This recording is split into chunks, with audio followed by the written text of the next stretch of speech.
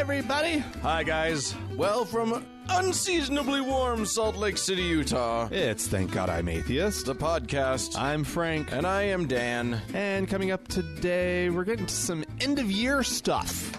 It is, well, or beginning of year stuff. Well, yeah, but it's our end of year. We're fast approaching the end of the year 2015. Yes. It's And coming so to a close. There's stuff that must be done.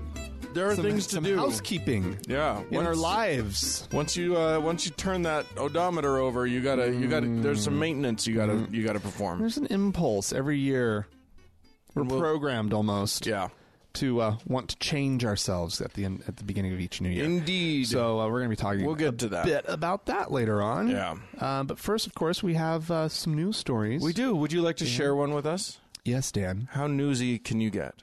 I would like to take us to the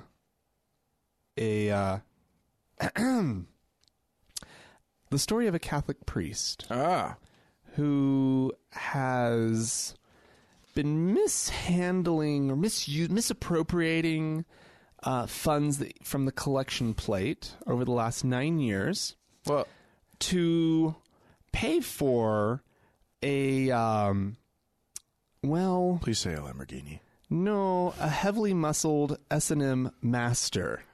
Oh, yeah. To provide him with sexual services. Yeah, Frank just showed me a picture, and he's yummy.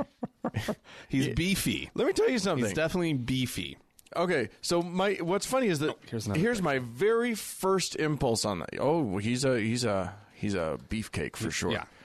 My very first impulse on this is like, oh, a priest who's not abusing children. That's exactly that's my note right here. That's absolutely my note. I'm like, get that man a hot stud so that he can find some outlet for his sexuality that doesn't hurt kids. Apparently, $1 million has gone missing since about 2003. Wow. To fund drug-fueled sex nights with this dude, right? Yeah. Beefy McHotterson. And this is what it says right here. This is my little note. It says, "This is what it costs to keep priests from little boys." Yes. Exactly. $1 million. It's amazing. I just went and saw the movie Spotlight. Have you seen that one yet? No. About the whole the Boston Globe investigation that sort of pointed out that the emperor has no clothes with the whole church. Oh yeah, okay. Trying to cover up priests' bad behavior and stuff. And yeah, it's funny because now when we think of, most of us, I think when we think of priests, half of what we're thinking is keep your children away. Well, yeah, what dirty little secrets do these men have? Well, it turns out to be an actual phenomenon, a psychologically valid phenomenon that priests. Yeah, a shockingly high percentage of priests. There are some wonderfully salacious details that I still haven't gotten to yet. Yeah, sure. Apparently, in 2012, he spent over $60,000 just for the drugs. Okay. And he also bought, same year, a $264,000 home. Okay. And was paying over $1,000 a month for the Boy Toys apartment. Wow. Okay, so this guy had this. This is just a priest? He's not like a bishop or something? No, it's just some New York City big congregation. It sounds like he was over a couple of them. He had multiple plates to be dipping into. The suit, there's now a lawsuit, of course. Brought by whom? Brought by people. By parishioners? Yeah. Do they have any say? I mean, my sense of how a church works is that you give money and hope that they use it in a way that you approve of, because they don't have to report jack fucking shit. See, now I don't know, but they are they are suing for sort of breach of fiduciary trust. I see. Negligent supervision, fraud, so forth and so on. Okay. But apparently, in the summer of 2014, maintenance workers at the church saw, quote, several unstacked piles of cash, each approximately 1 foot high, scattered throughout Father McKelly's rectory residence. What? So he was skimming like $20 bills at a time, like probably multiples at a time from each plate, and then, depositing the rest in whatever account. And so everybody's like, oh, okay, well. And then taking it all home and Scrooge McDucking through it. Apparently just piling it in his room. With that. And like swimming with some hot man in money. But anyway, he also apparently ripped off money from a fund to buy a new pipe organ for the church. Not the organ. Well, I mean, he was using it on an organ, just not one that the congregation could enjoy with him. And apparently he also put his boy in. He put him in charge of the thrift shop as well. Well, there you go. Yeah, put him to work. And but here's the great thing. So the article ends with this line, and I have this is the part where I just kind of lost it. Okay. Okay. So I guess when they called the young man, he just hung up. But when they called the priest, the priest declined to answer the call through the church receptionist. He's still there. Of course he is. He's still on the job. Yeah. You can't, I mean, honestly. How is this guy? I mean, like, you can't get these guys out of those. You can't get a guy defrocked these days. It's unbelievable. Well, yeah. I mean, it's hard enough to get frocked in the first place. Although not for this man. No, he was paying for his. Anyway, yeah, he was getting his frock on for sure. But anyway, I thought that was. I thought it was delightful. There are other sort of just needless details that I won't go into. Funny that you went to the exact same place I did. Yeah, well, that's just the obvious. It was kind of low hanging fruit, I guess. I don't know. Well, I don't know how low it was hanging. We didn't see that in the picture. Anyway, I'm going to move us to Arkansas, that liberal bastion of Arkansas in these United States. That's a joke. It's very conservative, and one of the ways that we know that is so last month the FFRF, the Freedom from Religion Foundation, sent a letter to and this is kind of their goal in life, their main purpose for reason for existing is sending these letters to the Craighead County Assessor's Office regarding a metric fuck ton of crosses hanging in their offices. What? Just every goddamn where. Okay. There are crosses just hanging all over the walls and everything. Okay. They're in public view. They've got Bible verses inscribed on them. It's just it's just clearly they violated the law. So the FFRF got involved, and there was a little bit of a hubbub, and a local judge, I think, agreed with them, and so they had to take it all down. They took all the religious symbols down. Okay, good. There's a bit of a problem. They put them back up. Once the TV cameras left and whatever, they just plopped them right back up again. Oh, wouldn't you know? Apparently not understanding how, legal decisions work or how the Constitution works. It's not just for show. Is that what you're saying? Right.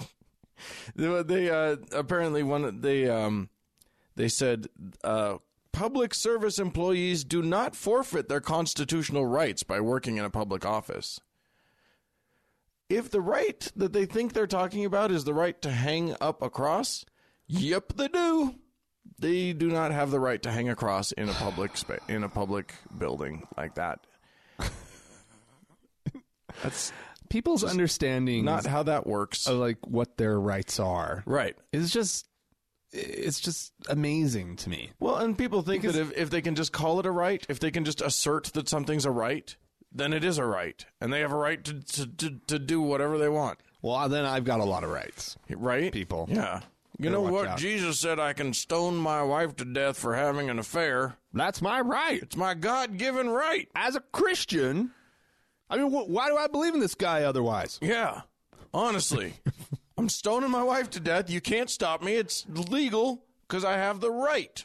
Freedom of religion. Right, exactly. Yeah. Nope, not how rights work. That is not how rights work. So anyway, there's another letter now from the VRF. Uh-oh. It's like, yeah, they say, quote, when the government is an employer, it surely has an interest in regulating the speech of its employees while they are acting within their governmental role. Absolutely, yeah. Yeah, Yes. like any employer. Yes. Yes. You can be fired from a job for speech. Oh, yeah. That's a thing. Oh, yeah. And you can't just put up a cross anywhere you want to. You can get fired for things you post on Facebook. Yes. If you happen to say the wrong thing. Right. About either your company, your boss, Yeah. some issue your company's involved in. Right. Yeah. Yeah. There's all sorts of ways to put limitations on people's freedom Rights. of expression. Their rights. Their constitutional You know what? rights. You have every right in the world to hang that cross. We have every right to fire you now. Right. Well, there's that. You have what you have the right to do is like believe what you want to believe. Hang crosses in your own home. I mean, how would they feel? Would they be full on supportive if a little Baphomet statue showed up? If some pentagrams started showing up on the wall, would they defend the rights of that employee? Because I'm thinking not. Yeah, no, of course not. We have the right to be Christian and to make sure everybody else is too. All right, moving on. Well, I have a story about some people who felt strongly, we can assume, about their own Christianity. Decided to take matters into their own hands. Oh, dear. Because of this, Dan, Yeah. this little bit of Arabic writing. Okay, Right. you're showing me a picture of a... It's on the side of a house. Yeah. That's the eave of a house. Yeah. And there's this little placard that somebody Some weird-looking squiggles on it. Yeah, somebody had hung up back in the 1980s. Oh, okay. Onto this home. So it's been there for a long time. It's been there a long time. And the family that hung it up, a Pakistani family, Sure. they and I guess it says, what does it say in Arabic?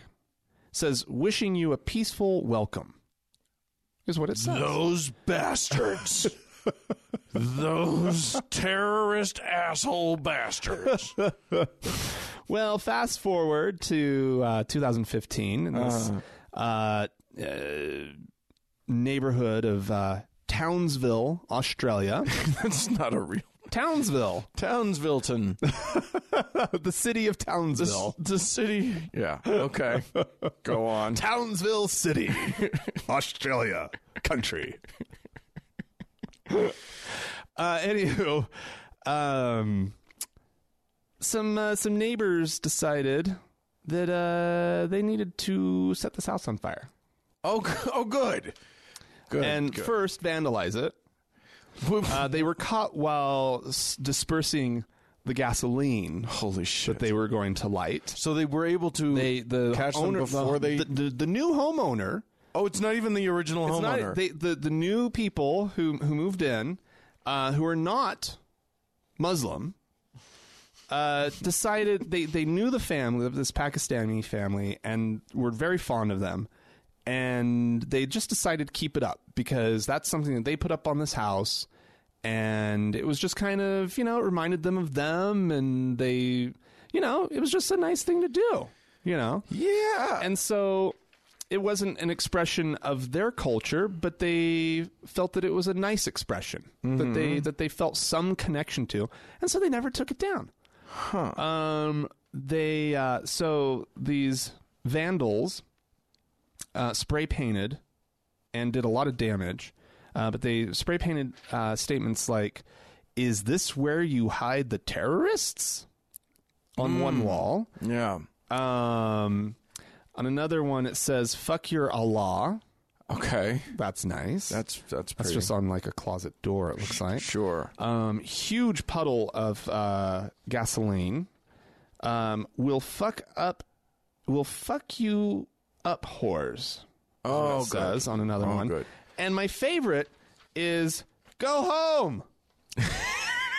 You've written on their home. Yeah. It's like, okay, well, I did. Here I am. Here we are. I'm home. What I love is they go through and they spray paint all this shit, and then they're going to set it on fire. Right. They do not understand how vandalism works. Yeah. These people are not going to see your carefully chosen words. You've clearly put a lot of time and effort and energy into this, a lot of thought. Yeah. And then you're just going to burn it before anyone has a chance to see it? Yeah. Thank God they stopped them from burning that house. Apparently it was about $50,000 in damages. Yeah. Wow. And, of course, now they're cleaning up and getting ready to move on. This kind of thing, you can put a $50,000, price tag on the damages, but this is a family that now all of a sudden doesn't even feel safe or even welcomed probably in their community. And strangely enough, they're not the from the minority group that was even being targeted. Yeah, they're from the majority group. Yeah. Do a little research. That place has been up since 1980, blah, blah, blah, boom. You can actually, you've got time to sort some things out before you go and burn it down. Well, it clearly had been bothering someone. You think? Maybe. That's possible. That is one conclusion we could jump to. I'm curious, if they were Pakistani, I wonder, is it Arabic or is it Urdu? It could be Urdu. Because they look very, very similar. I think it's very possible. The Urdu alphabet is an indirect. I guess it comes from the Persian alphabet, which then comes from the Arabic alphabet. So, Dan, not being an expert in Middle Eastern or Middle Eastern derived languages, no. I just wanted to sound smart. That's all. Don't worry. You don't have to have an answer. I'm glad you looked that up on Wikipedia. That's did nice. Do that. That's I nice, did do Dan. that. That's how you sound smart. How do you sound smart? That's what you do when you want to sound smart. No, I just got curious about that. All right. Well, cool. Anyway. Thank you. I'm going to take us to lovely Hawaii. Ooh. Hawaii. La, la. The island nation that's no longer a nation. The island state of Hawaii. Yeah. It's an island with a king. Well, I mean, it doesn't have a king anymore. No, I know. But they used to. Did do. They used to. And you know what else they used to have? And some of them still kind of do? What? Gods. Oh, yeah. Religion. Religious gods? They have religion, their own sort of fun, cute little religion. Just adorable. Yeah, I think they're just adorable. Less adorable now, though. Now that they've decided that the Hawaii's Supreme Court has decided to pick those ancient pretend gods over science. I beg your pardon. So there were plans and a permit issued to build the 30-meter telescope, or TMT, a $1.4 billion observatory that would have better resolution than Hubble. Wow. This was going to be the new telescope. Wow. Basically, we'd be looking back in time. I love it. Into the distant corners of the universe. Who knows what we could see with that? Well, like planets and stars. Who knows what's out there, Dan? I mean, mostly it's just God. There's like nebulas and planets and stars and things. The edge, the very edge of the visible universe. Right. Well, unfortunately, they decided to build this thing on top of a mountain called Mauna Kea. Mm-hmm. It's a dormant volcano. Okay. And it is a nice high point, so that they can sort of see up into the skies, the heavens. Yeah. It is also, however, the home of deities, the fiery birthplace of all of life, according to native lore. Okay. So you can't build anything on there. You'll piss off the gods, I guess. You'll piss off the people who believe in the lore. Kialoa Pisciota. It's like a Hawaiian Italian, I guess. Okay. A spokeswoman for the native Hawaiian organization Mauna Kea Anaya Hou said, "It's not a realm for mankind, but a realm where we go to learn the ways of the heavens." Yeah, that's what we're Quite trying literally. to do. Yeah. Learn the ways of the heavens. But no, they mean, the Other kinds of the heavens. magic folk. Yeah. Fake heavens. So, there's a bunch of trouble, and they don't know where to put the goddamn thing, and so, yeah. That's so disappointing. Point superstition. I mean, so is that just how it works? You can decide that something is sacred, and then you get to thwart plans? Well, kind of. I mean, here's the thing. There's this whole, I have an argument inside of myself about stuff like this. Yeah. You always hear about, you're desecrating, you can't build there because you're desecrating an Indian burial ground, or you can't, or there's a, That's so tricky. There's a heritage issue at stake. Well, if it's somewhere in Cambodia and they want to, take down an ancient Buddhist temple to make way for a superhighway or whatever, I would have a problem with that. But that's a heritage issue. Right. I don't think a mountain can count as heritage. Especially since they're not destroying the mountain. They're not ripping down the mountain. No, they're just putting something up in there. They're plopping something on top of it. You know what, though? This is probably actually a dodged bullet, to be honest, because we know from at least movies like Poltergeist what happens when you build in Indian burial grounds. Wasn't that Indian burial grounds? Yeah, I think so. Or was that just that was just a cemetery. Just shit. Wrong movie. There's another movie that's about Indian Pet burial Cemetery. grounds. Was that Indian burial grounds? I don't know. Let's just say yes. Yes, it was. Well, those pets came back to life as little zombie pets. If we build this telescope... I haven't seen the movie. I'm just guessing. Telescope is going... Yeah, I think that is what happens. I'm not sure. I haven't seen it either. But this telescope's going to come to life and start telescoping us. I don't think that's what would happen. It's going to look into our homes. I think there would be serious construction problems. Okay. There'd be a number of deaths on the construction site. Yeah. That's just traditional. Would be... We just do that. You can't spend that much money building something without somebody dying. You got to kill one or two. Otherwise, where's the story? And then, of course, there'll be some sort of haunted road. It's always people are veering off of and terrible accidents while the researchers and scientists are, driving back and forth from the facility. And then do they even have to go to the facility? Or is it like Hubble, literally, where you can just be remote in? And I'm guessing most people would. I'm guessing somebody has to be at the facility. Just polish the lenses or something. Well, yeah, and maintain. I think maintenance is probably important. Dust. They have to dust every once in a while. Check the bolts for tightness. Get out some of that air spray, the air gun thing. Sure. A little WD-40 every now and then does wonders. So stupid, though.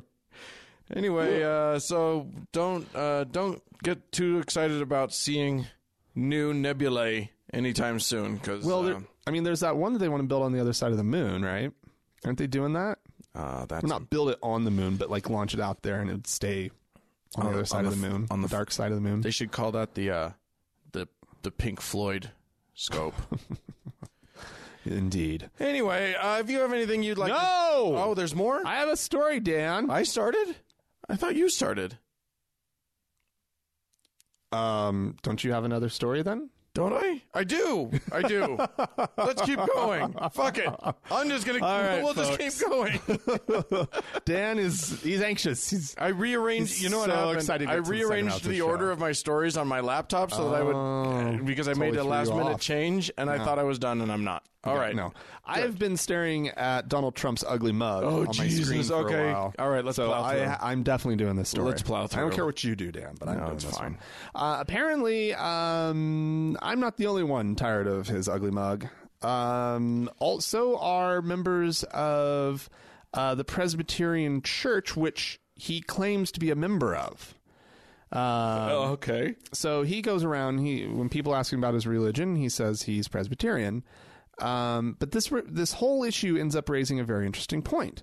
But first, this whole thing about them wanting to kick him out. What? They feel that he is a bad example of what a Presbyterian is. Okay. He's racist, Yeah, for one. that's true. He's an Islamophobe, Yes, that's also for true. two. And he's just an all-around royal douchebag, which they try not to be. Yeah. Okay. So, But I mean, like, so they've deemed him so bad that they want to give him the boot. there's a group of Presbyterian top officials types, which is kind of, if you know anything about Presbyterianism, that's not exactly how it works. and you There's no don't. central organization, right? I mean, they're like they get together collectively, but the whole point of Presbyterianism is that it's decentralized. Yeah. Right. It's in instead of being all centrally, manipulated and controlled like the Catholic Church or the Mormon Church, Right. Which even takes it further than the Catholics. The Presbyterians are all about sort of your local leadership and your local stewardship of the Lord's flock, blah, blah, blah, blah, blah. Yeah. Right. So but it does turn out that a member of the Presbyterian Church can be kicked out in sort of a similar fashion as to like excommunication. Yeah. But here's the problem. They have to belong to a specific congregation. Okay. And so Trump is going around saying that that he's also Presbyterian, but there's no congregation that has him on the rolls. They know where he was baptized when he was a kid, yeah. but they don't know, but nobody's claiming him. Because he I wouldn't hasn't either. been, like we were saying, probably ever. Yeah, he's probably never been to church in his life. He got baptized. His parents probably took him to a number of Presbyterian in the sense that, like, his parents always told him, yeah, we're Presbyterian. In case you need to know what you are, that's what you are. Well, and they maybe when he was young, they did like, Easter and Christmas. Right. Maybe, right? But it's clear that the man hasn't been into a Presbyterian church in a very, very, very, very long time. Right. And so I wonder if you could. I want someone so badly to ask him how Presbyterians differ from other Christians. yeah. I would love that question to go to him. Yeah. Can you explain to us why you're pandering to the evangelicals When you're a Presbyterian. when what your own faith tradition preaches has absolutely nothing to do with what they preach. Right. But you can add being Presbyterian to the list of his lies. I listened to On the Media like last week or the week before, I can't remember which one it was, where they were talking about how sort of lies in politics and how Trump really takes the cake in this matter. Sure. They got like a huge list of statements that he had made over the course of like the prior few weeks or whatever. Sure. And it was like 90 some odd statements or something like that. Mm-hmm. Not one of them was true. Not one thing. They're basically saying that nothing that comes out of this man's mouth is true. He doesn't make an attempt at truth. He doesn't care. I know. But and they talked at length about sort of that phenomenon, how it's working for him and how strange it is because, there is a tradition of lying in politics, but it's the things that you lie about and the ways in which you lie about them that sort of you can get away with. Right. Right. and that people will forgive you for. The thing is, he's lying about stuff. People, his supporters, know he's lying. Yeah. And nobody fucking cares. No, they like how he lies. Yes. They dig, like, the way he does it. I just went to PolitiFact and pulled him up. Because, they do a roundup. Like, you can click on the person themselves, and, like, it'll tell you of the things that they've checked. Uh-huh. How many are true, mostly true, half true, mostly false, or pants on fire. Yeah. He's pants on fire, right? Well, no, I mean, most of his are false. Okay. He's got 29, so 39% of the statements that they've checked are just false. Okay. 22% are pants on fire. 15% are mostly false. 0 of the things that they've checked are true. He's got 7% mostly true, or half, and he's got some half true, but 0 come up as true. Yeah. He's remarkable. He's an amazing man. I don't even know what he is. I'm completely flabbergasted. He may be, in all of the worst ways that we hate, the perfect American. He may just be that. I'm not sure. So he deserves the presidency? God. I know. No. He is our greatest achievement. As the embodiment of what we are. We just have to. Now we have to elect him because he's so perfectly. We're just resigning ourselves. Crassly, perfectly American. Shit, that is us, isn't it? Okay, fuck. Well, I guess that's us. Sorry, world. Here we come. Oh God. We don't have to be. We don't have to be sure. We just know we're right. We don't have to like check things. I know I'm right. I believe it. There you go. All right. Well, I've got one more story. It turns out I've got another story, Frank. Oh, Dan. I don't know if you know this. No, I knew that you did. Turns out I wasn't counting very well. Britain. You've heard of Great Britain. Well, it's pretty good. Subjective. I don't know. I'd say great. It's all right. It's fun. Actually, I would say great. I love Britain. Anywho, apparently there was a 2-year commission chaired by a former senior judge, a woman named Baroness Butler Sloss. Possibly one of the funnest names I've ever gotten to say on this show. I'm going to say it again. First name, Baroness. Wait, that's her first name? Last name, Butler-Sloss. Baroness. That's not a title. No, I don't think so. Someone gave their child the name Baroness. Yeah. Yeah. Wow. Okay. Yeah. All right. Fine. There you go. Anyway, maybe it's a title, and I just don't know how to read English, like British English or whatever. But the title is senior judge. Anyway, okay. She's a former senior judge, and there was this this commission that was set up. They did a study for 2 years and determined that Britain's not a Christian country anymore. Really? What they've come to is that there are enough people of other faiths and enough people leaving the Christian faith that they have determined that public life in Britain should be systematically de-Christianized. What does the Church of England think of this? They're not overly happy. What does their head, the Queen? I don't have a quote directly from Lizzie herself.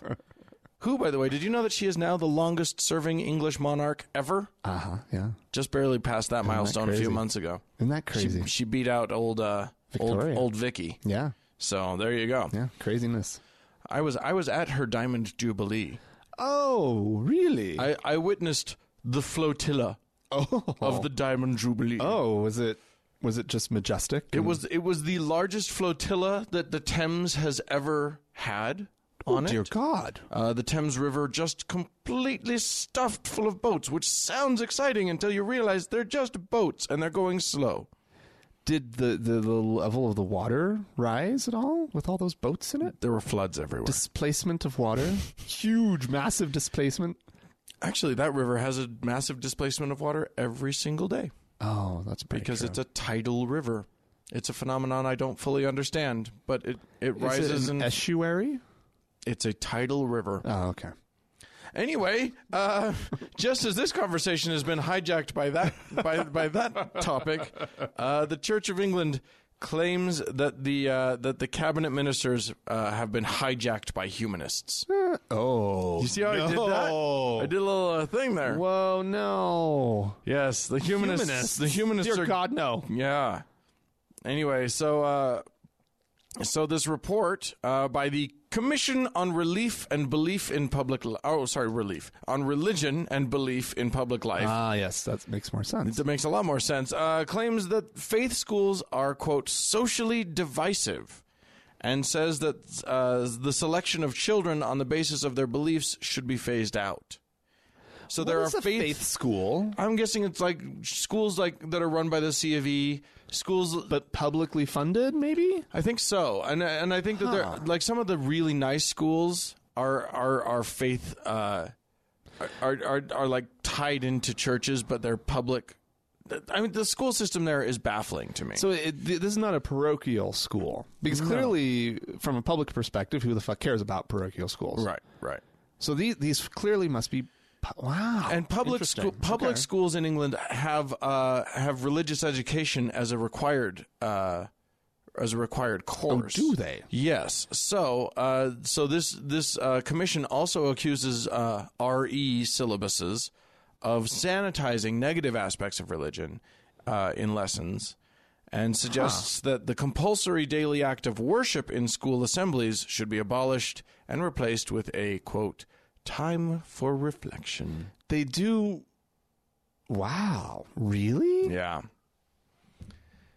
I'm learning something about the Brits. Yes, that I did not realize. How they do their service. Yes. Schooling should be. The children need to learn about the church that none of us really cares about. Mm-hmm. It's very important. It's a time-honored tradition. It is. You know, it's funny because you'd think that they'd be all like up in arms about that, but the Brits just handle it differently than here. Because here, like if they started teaching that much, if it was that Christian-y here, we'd be flipping the fuck out. But that's because we have evangelical Christians. Like that's a different brand than C of E. Where C of E, it's just like, of course we all know that that's true, but we don't care. None of that's actually of any importance to us. Well, I mean, it is also a nation that has an official religion as well. Indeed. I mean, and that's its own sort of thing. And it's brought traditions, kettle of worms, along with it that everybody's just sort of used to. They don't find it strange. Right. It's just what's done. That's just how it's been done. Yeah. Right. So, I mean, it makes... it's just surprising that in a public school that there would be that. But I mean, there was in the United States, daily prayer until, 50 years ago, 60 years ago? How many decades ago? Yeah, it took us a while to root it out, even though we didn't even have an official religion. And we're still rooting. We're still trying. Yeah, that's true. It's pretty pernicious stuff. True. Especially depending on where you are. Yeah. All right, well, tell us about your time in school, kids. You may have had some interesting religious experiences in school. We want to know more. If you did, go ahead and write into us, podcast@thankgodimatheist.com. Or you can leave us a voicemail message. We do love to hear your voice. The telephone number is 424-666-8442. Indeed. Go to the Facebook page, facebook.com/TGIAtheist. Or while you're also on Facebook, search for the TGIA Members Only Lounge. Right. If you were on our Facebook page in the last little bit, you may have seen... and it's probably buried now. You'll never see it again, thank God. But if you were lucky enough to catch it in time, you would have seen a video that I did for the Mormon Church. Oh, dear God. Funny. As a teen actor, you would have gotten to see that. It's the worst thing ever. Yeah, it's funny. It's funny. Congrats to you if you caught that. All right, well, we're going to take a quick break. This is Lou Dobbs. We're going to hear some some real stupid shit come out of a panel of people's mouths on the Lou Dobbsy show. But we need to set this up. They are talking about a zombie nativity that has been set up in the front of just a private home. Somebody set up a nativity. It's all zombies. It's all zombies. It is quite large. It's like life size, but it's all with like, figurines. Right. And baby Jesus is also a zombie, as I recall. Yeah, everybody in it's a zombie, right? And Jesus has got like fanged teeth and whatnot. So this is the panel. Lou Dobbs has just been talking about this, very upset about it. Yes. And he turns to the panel, and this is the conversation that they have. And it came to pass that Jesus did look unto them and said to them, brains. And the zombie Christmas, may I turn to that quickly? Of course. The zombie Christmas seems to me insensitive on the part of the couple who decided to do that for the nativity scene. Don't you think? Look, I just think if you're going to have a display featuring beings who rise from the dead, I think Easter would be a more appropriate holiday. That's true. Ooh.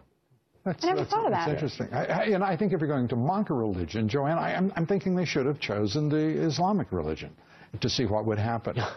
Well, wouldn't that have been somewhat a display of courage as well? They want to live. There are just so many religions to choose from, and really, you should represent them all in your nativity display if we really want to be an inclusive society. But I appreciate this man doing this. He owns a haunted house. It shows his entrepreneurial spirit as well as his Christmas spirit. Lou, I believe the beauty and strength of Christianity is that it can handle a little mockery like this. Yeah, I think you're right, and that's why we said God love them.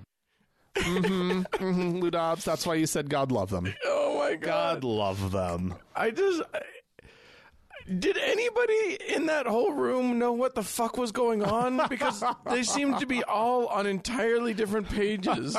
One guy makes a joke about it being more appropriate for Easter, which is pretty fucking funny, but really irreverent. Yes. And also, not exactly sensitive. No. And then the girl, the woman, I don't know who she was. I don't know what she's on. But yeah, apparently, like... She's calling for an inclusive society in which all nativities include all the religions. What the fuck are you talking about? And then Dobbs is just on some He's Islamophobic. Really pushing that agenda. Right, exactly. Apparently he wants we should make fun of Islam. Right, we should do a nativity that makes fun of Islam. Right. Oh, wait, we're making fun of religions? Well, obviously they chose the wrong one to make fun of. What they should do. No, they didn't, because it's also the one that if you make fun of, nobody's going to shoot you. Right, yeah, exactly. Well, I think Dobbs's point was like, I dare you. He was like in double dog dare mode. I know. Yeah. All right. It's crazy. Just crazy. These people. All right. Well, we had some folks write into us. Indeed. And I think we should chat with them. Okay. Let's see. Tiara wrote into us. Hi, Frank and Dan. I'm a little behind on your podcasts, and I have a question, and I'm seeking advice. Recently, my nephew of only 6 years has been hospitalized. He had to have a literally life-saving surgery after coming dangerously close to having his throat close due to swelling around his throat. He's fine now. After the surgery, my dad, while holding the cross around his neck, let me know that God had saved my nephew, and the only reason he didn't die was because everyone had prayed. I'm sure I rolled my eyes and gave him a dumbfounded look, to which he replied, "You pray to your God, and I will pray to mine." I replied with, "I pray to doctors and nurses who devoted 8 to 10 years of their lives just to learn how to do this." The conversation died after this. But I'm just so aggravated that everyone just bypasses the professionals who spend their life in this work to give all the credit to a magical man who hears your thoughts. Yeah. I guess my question is 2 parts. First of all, how do I show adequate thankfulness and gratitude to all the doctors, nurses, surgeons, and anesthetic professionals? Had trouble saying that word, apparently, who literally saved my nephew's life. Secondly, is there any way to thank everyone for their thoughts while still holding true that their prayer did absolutely nothing? Thanks for any advice you might have. Well, thanks for writing in, Tiara. Yeah. As far as like thanking the doctors and what, say thank you. Yeah. I mean, I don't want to discount what they do, but it's their job. It's their job. They get paid okay to do that stuff. And the nurses maybe not. I mean, nurses make okay. They do. And some make really good, depending on what they've sort of But I mean, gone if you're feeling grateful, I'm sure that they appreciate, bring in a bunch of cupcakes. Yeah. Just drop it at the nurse's station or whatever. They'll love you for it. I think you're onto. I mean, I think that even the Christians know that the medical staff did amazing things, and they will thank the medical staff also. A good portion of the Christians know. There are those who seem to very quickly forget it. Well, yeah. But it's not like they're going to not thank the doctors. Oh, no. For being the Lord's instrument. Right, yeah, exactly. Yeah. The other thing, just about, thanking people for their support. Yeah, same thing. Yeah, just thank them for all their support. Just thank them. You don't have to, every conversation we prayed for your blah, blah, blah. Yeah. You don't have to call them on it every single time. No. You can just say thanks. Your words of support were invaluable. Right. During this difficult time for our family. Right. Thanking all people. Your conversations and, well wishes were, greatly appreciated. No, I will say this. It's also okay if you're in the moment of a really difficult time to request that people not talk to you about God. It's okay. Like if you, for instance, if your family member or loved one, if your spouse is in the hospital and people keep saying, I'm praying for you or whatever on Facebook, I think it would be okay to write, look, I thank you for your thoughts. Please, this is a tough time for me. If you could have just refrained from saying stuff about God to me, I would really appreciate it. It would be helpful for me. Mm-hmm. I think that's fine and appropriate. But if they've already started saying, hey, our thoughts and prayers are with you, hey, we prayed for you, all that really means, all they're really saying, they don't know that they're really just saying, I'm thinking about you. But that's all they're doing. Right. They're not they're not telling you anything about Jesus. They're just trying to say, I'm thinking about you and you're important to me. Well, and I think one thing, though, that people are trying to say to you when they say we've been praying for you is that they are trying to fill you up with that hope. Yeah, right? That's tricky. About, hey, the Lord's looking out for you, so don't forget that. Right. And that's, I don't know, that's icky. That's gross. So but it's tough because you want to also give everybody their own space to deal with, right? Tragedy and difficult times in the way that best suits them, that they're best prepared, the way that they're prepared to deal with it. Yeah. It's a tough time to be having conversations about God. It's a bad time to have a conversation about God. Yeah. If you can at all avoid it, if you can deal with just brush it off and move on, then that's the best thing to do because it's the wrong time to have that conversation. Yeah. So I would say that there are two ways to approach it. Either they say the stuff about God and you just brush it off and you let it roll off your back. Mm-hmm. Or they say the stuff about God and you very kindly, you as gently as you can muster in that moment say, that kind of stuff doesn't actually comfort me right now. Mm-hmm. And I appreciate you believing that. And I encourage you to find comfort wherever you can. But that isn't comforting for me. Yeah. So I'd appreciate it if when you're talking to me, right, that's not where we go. Right. And if but don't try to resolve the question of whether prayer works, the efficacy question. Don't don't try to resolve too close to the surface. Yeah, don't try to resolve anything about don't get into an argument about whether God exists or not. Just try and make the conversations as comfortable for everyone as possible in the moment. Not what I need right now. Right. Yeah. Yeah.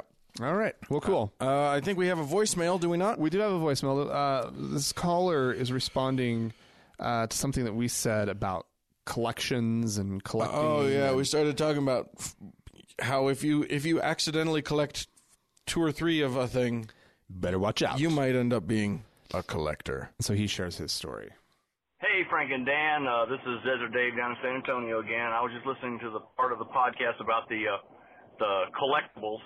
I had a similar situation when I lived in Saudi Arabia. My wife and I used to like to buy the Starbucks cups from destinations that we actually went to.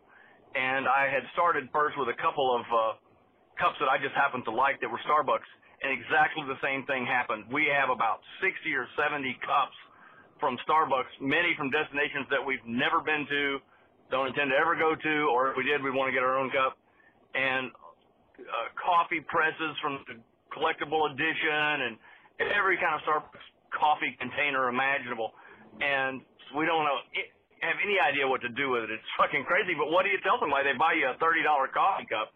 You know, oh, no, I don't want that. It was all a mistake. So now we are Starbucks memorabilia collectors. Take care, bye. Well, there you go. That's the risk you run.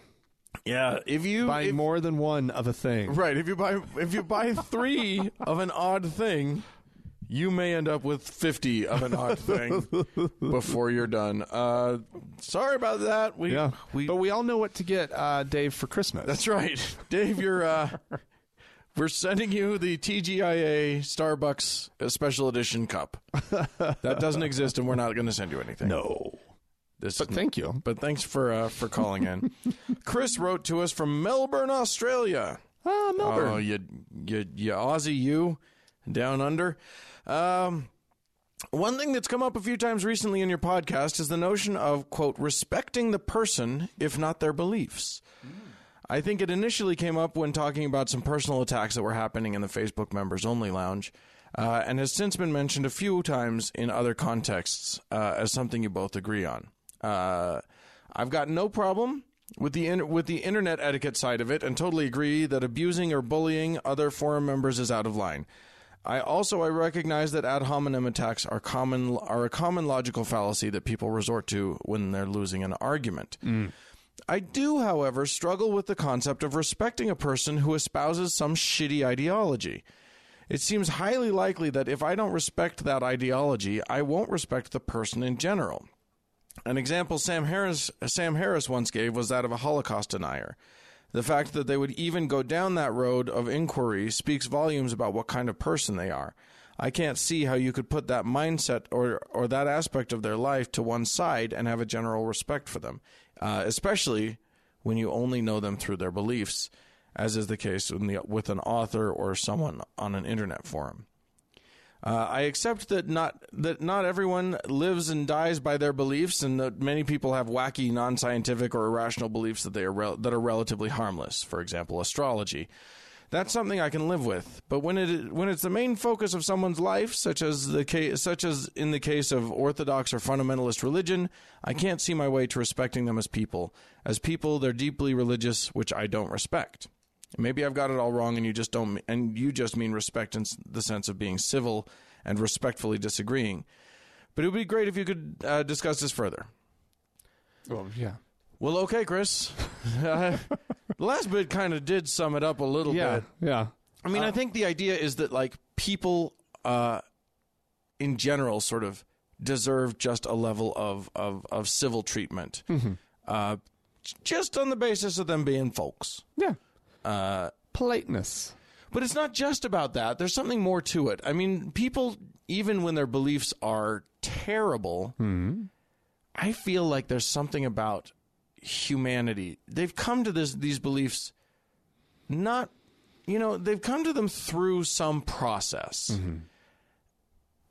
This is where it gets tricky. I know I'm sort of stepping into some murky water here. Yeah, I think you are about to go further than I would want to go. But right, and I think I'm willing to do that. Yeah. But here's the thing. I think I've been obsessed lately. I think I may have said it on the show. I don't know. But I've been obsessed lately with how deeply flawed we human beings are. As in general, as a species, we have these enormous prefrontal cortexes. We're capable of so much in terms of logic, in terms of reason, in terms of exploring the universe, in terms of creation of things. And yet, the second an emotion even like happens to tickle the side of a thought, our ability to be logical and reasonable gets fucked up. Yeah. we're not creatures of reason and logic. We are creatures that have the capacity for reason and logic and then also get fucked up. Mm-hmm. And it's super easy to do, and smart people believe stupid shit. Right.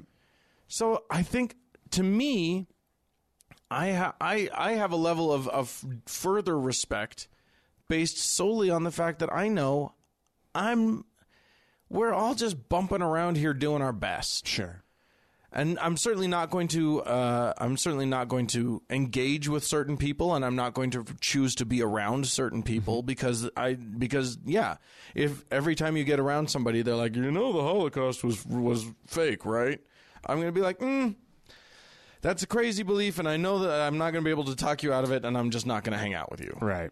But that, I can be with someone who's a religious person and know that brilliant minds can believe deeply in very, very flawed ideologies, and know that person still has a lot to offer me.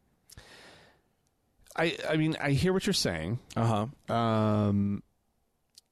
Sorry, or could have a lot to offer me. I'm not saying everybody does have a lot to offer me. I'm saying that someone could have a lot to offer me. Yeah, I mean, I guess as long as what you're doing is you're going into situations, assuming the best from others.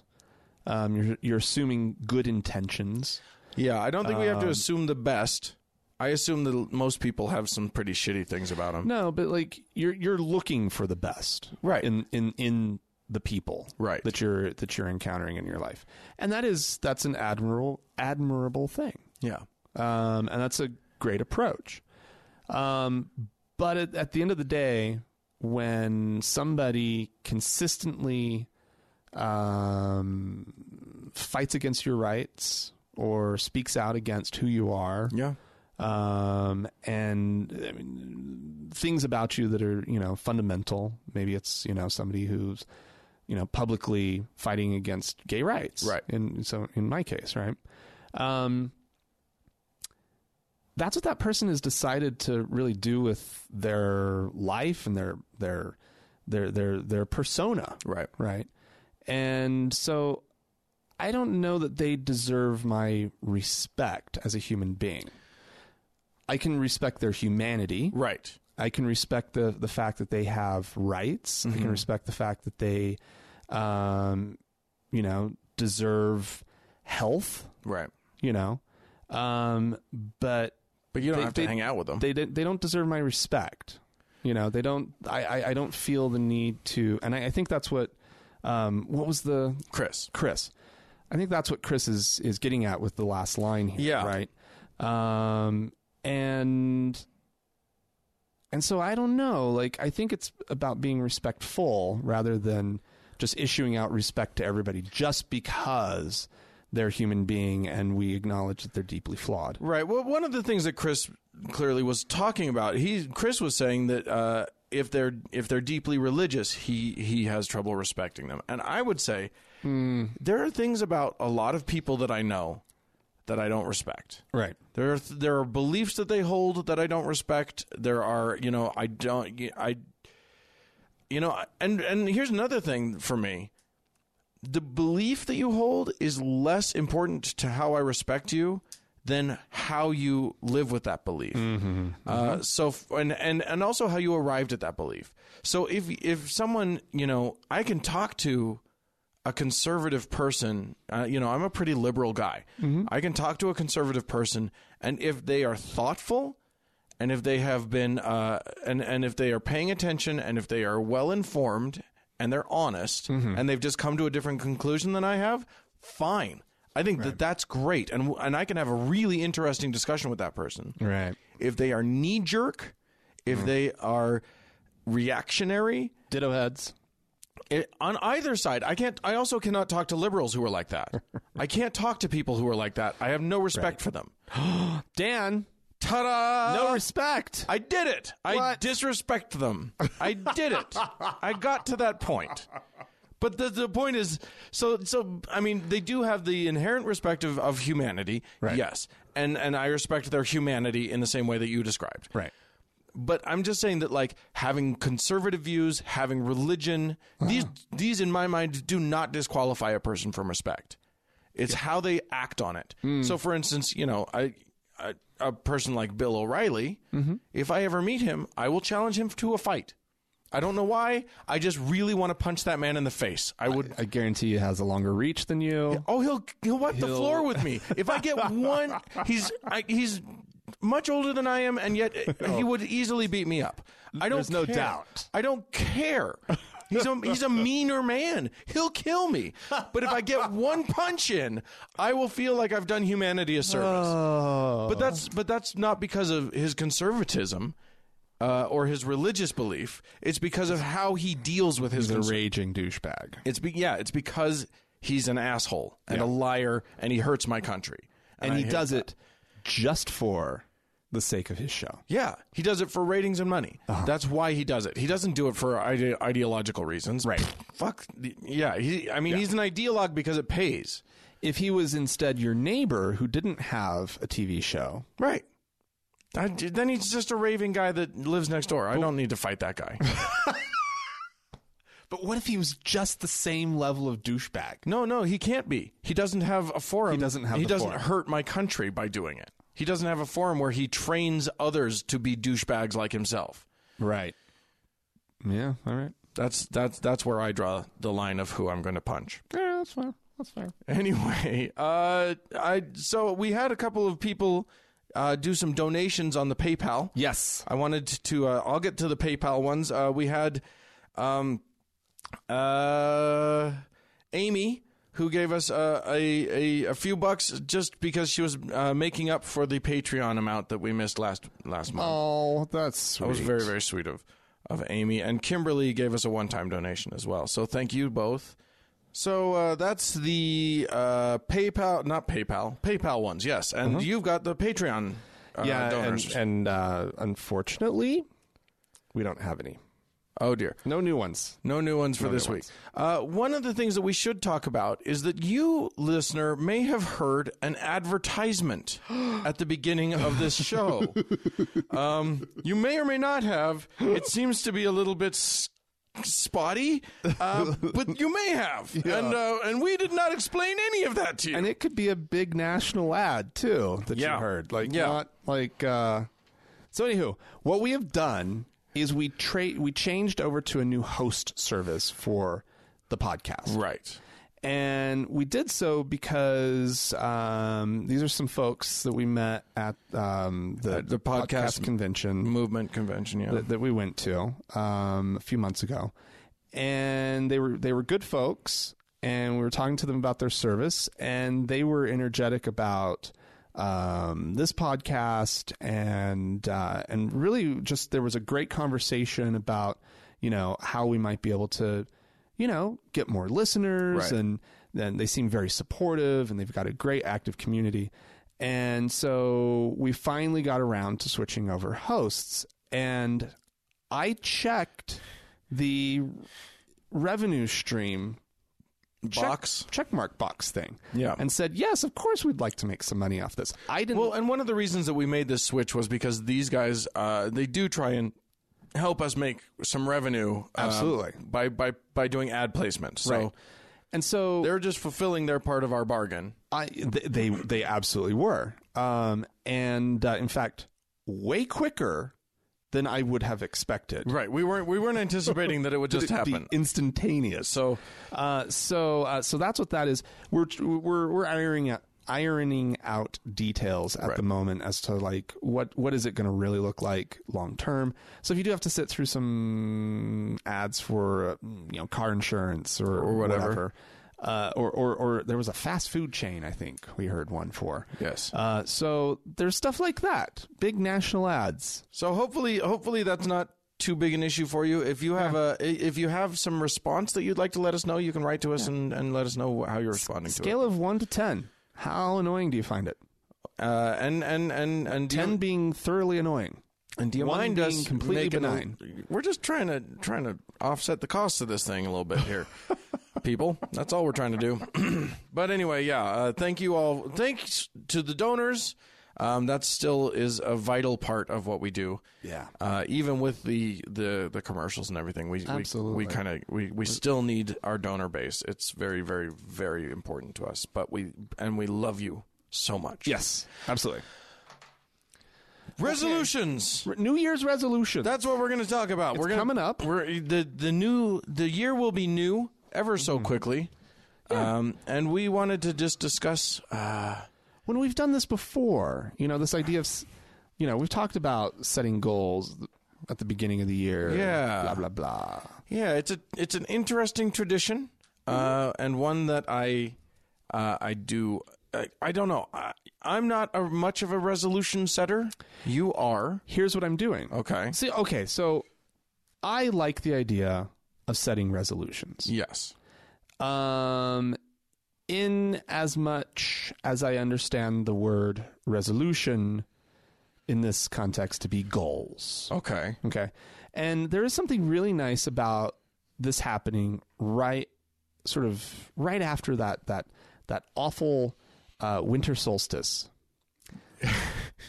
Why is that awful? Because I get really sad and depressed in the lead up to the shortest day of the year. Right. As it gets, and I do. I get extremely blue, and I'm very tired. Yes. All the time, and I have. Whether or not it's showing, I feel sad face. Aww. Do you know what sad face is, Dan? Have you ever walked around and you're just like, my face is, I feel sad. in my face. My cheeks don't feel right. My eyes feel heavy. Oh. I just feel sad. That's right? rough. I know, it's awful. Nobody wants sad face. At 4:00 in the afternoon the other day, I'm getting ready to wrap up at work. Mm-hmm. I was just so fucking tired. Uh-huh. I went home and slept for an hour and a half. That'll happen. Nap. I don't take naps. Oh. But I turned the TV on and I watched a few Park and Recreations and a delightful show. Oh yeah. So much fun.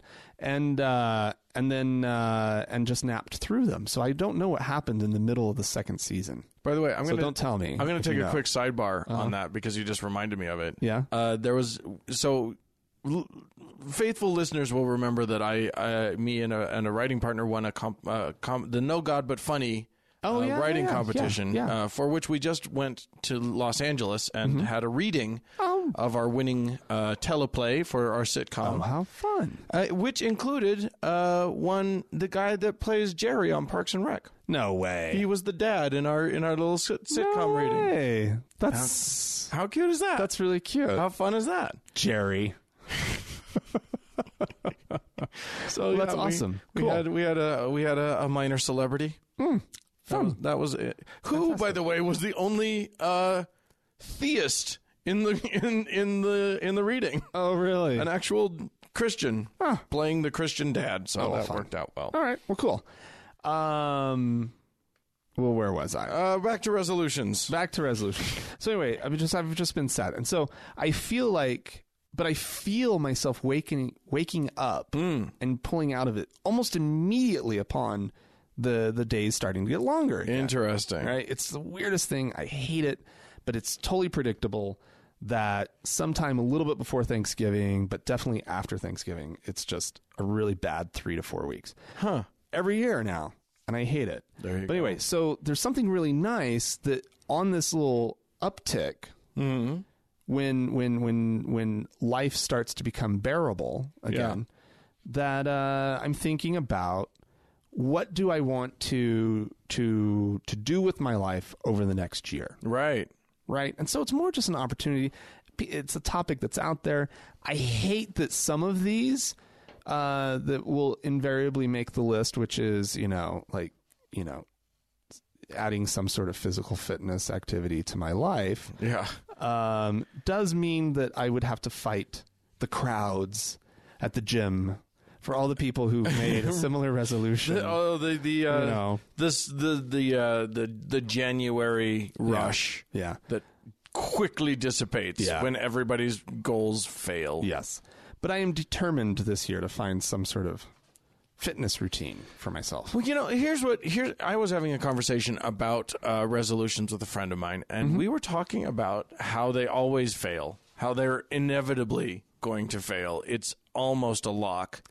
And she was pointing out that she that makes me very sad about some of these, Dan. Well, we'll get to it, but she had this interesting notion that instead of, because what happens is you say, my New Year's resolution is I'm going to go to the gym 3 times a week, 2 or 3 times a week. Right. That's my resolution. And you do it for the first month. You get it, 4 weeks in a row, you've got it down. And then when, something catches up with you and you're like, oh shit, I got to skip this week. I only went once this week. And then you go back and then you have another couple weeks where it's like, oh, I didn't do it at all. Oh shit, blah, blah, blah. And then as soon as you don't do it like once, you fail, the whole resolution just crumbles and you just stop. Yeah.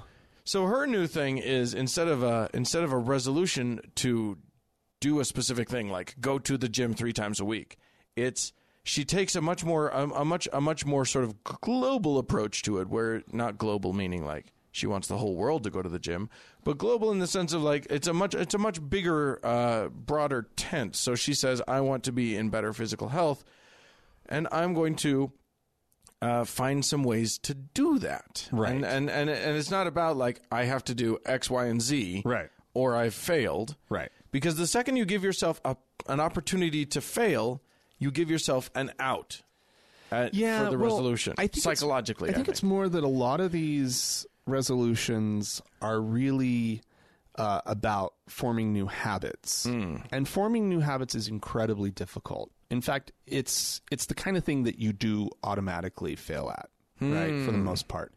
And so she is going down the right road because she's thinking of it in broader terms. It goes back to what I was talking about, setting goals for the year. Sure. Because goals are multifaceted. If you say, in continuing with this example of getting yourself into, better physical condition, you have a list of things, a list of different approaches that can be, sort of your different strategies for achieving that bigger idea. Right. Right. But, do you want to hear some of my others, or do you want to share one before? No, you dive right in. Well, I have learned to make ravioli. Okay. Right. That's an achievable goal. Totally achievable. Yeah. Right. That would actually be more of a strategy or an action item, maybe under a goal that says become a better cook. Improve my cooking ability. Right. But I didn't do that. Sure. I kept this as just like one little thing. Okay. I want to learn to make ravioli. And in the process, unwittingly, I will become a better cook. Indeed. And take more naps. Okay. Because I've discovered naps. I turned 40, and all of a sudden I feel like taking naps. You're an old man. I hated naps for the first 40 years of my life. Well, it's a new leaf. And now I'm enjoying naps. Okay. I want to cure my dog of his anger issues. Okay. Which manifests in biting people that he doesn't know. And so I need. That's not even a want. That's a need. That's a legal responsibility. He hasn't hurt anyone. Well, he's drawn a little bit of blood. He's a little dog. That counts as hurting someone. Right, but he didn't, rip off flesh or tear off an arm or maim or disfigure. I still feel like you've got a liability on your hands. He nips at knees is what he does. He's a little knee nipper. And I feel like it's time. This might be the year to get Frank a boyfriend. Oh, okay. Sure. It's time. Sure. I spent 2015 single. Yeah. Why not make 2016 the year of companionship? I mean, if I learn how to make that ravioli, you're golden. And my dog doesn't bite the first guy who comes along. Right, exactly. Then, I definitely think that the order you go in has to be boyfriend last. Yeah, because dog and ravioli first. And the gym. Yeah, all of those things will contribute to boyfriend. Naps, so I'd be more restful. And not grumpy. Yeah, that might be okay. Yeah. So next December, maybe you'll have you'll be able to start It's not seeking gonna them. happen. You're never going to get a boyfriend. Daniel! That is just rude. I kid. You can't kid. Okay, I'm sorry. 40-year-old and gay, it's not... That's true. That's like 80 in gay years. Yeah. It's not Untouchable. Nice. Yeah. The pariahs You are of the gay unclean. community. You are stricken with the old. Yeah. Unclean. I don't look old. No. I don't feel old. No, I think that's the dirty secret is that you never feel old. Yeah. It's just that everybody else, you don't judge yourself as old. Perceive you as being It's just old. everybody else is like old, and you're like, what? Me? Never. Ow, my back. Like that's just how that works. Yeah, I don't really have resolutions, but I wanted to think about. So like, I'm the one out in the lurch here. No, with here's some resolutions. Here's where I went with this. I decided to start to think because I don't know. I mean, like I have goals. I'm going to be finishing up a screenplay that I was writing, a feature film, and hopefully shopping it around, and stuff. So that's a goal that I have. But in terms of New Year's resolutions, I wanted to come up with something that I can do and that I would want to suggest might be an interesting thought for our listeners as well. So I'm getting more general than just like sort of what my life is.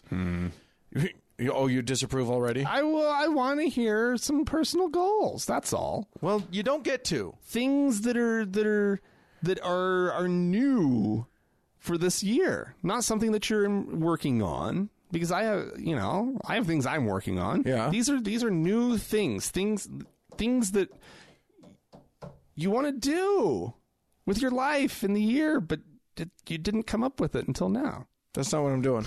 That's not where I'm going with this. You can't bully me into it.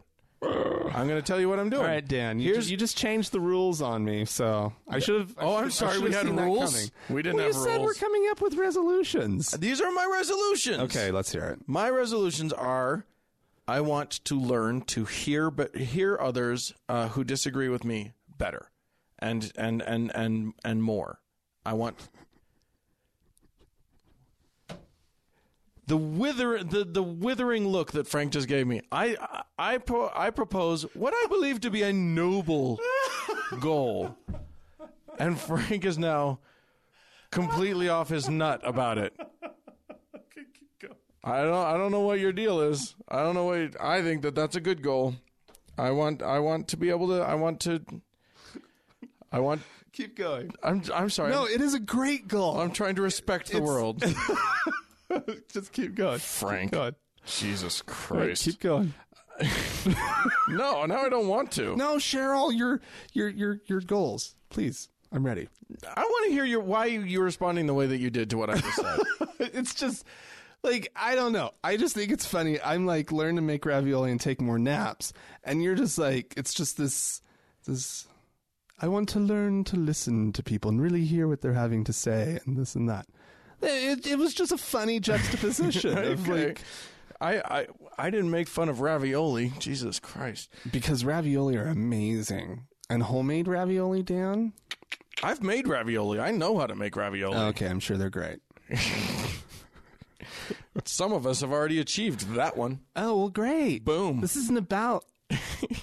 Well, No, I'm sorry. I It's not a apologize. competition, I Dan. apologize. I was making fun of your goals, and as we know on this you're show, clearly you're the one that makes fun of my goals, not the other way around. Clearly, I agree. You do need to learn how to hear people more. That's a great thing to work on. Oh God, yeah. I don't know.